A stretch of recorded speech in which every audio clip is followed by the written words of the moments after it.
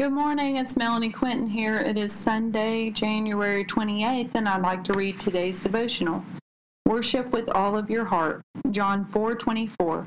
For God is spirit, so those who worship him must worship in spirit and in truth. When we worship the Lord and who he is, we are given a peace that passes all understanding. For the Lord is spirit and he is truth. Why is it so hard for you to throw up your hands, kneel, or place yourselves in a spirit of surrender for the Lord? He wants our hearts. He wants us to praise his name. He wants us to lift our voices to the heavens. He wants us to lift our hands to the sky. How do you worship when you go to concerts? Do you keep your hands by your side? Do you sit when they ask you to stand? Or do you lift your hands high? Do you stand with admiration? Do not let your worship for the secular world be bigger than your worship in the house of the Lord. We should be people who do not care if others around us are staring in disbelief. We should worship how the Lord designed it.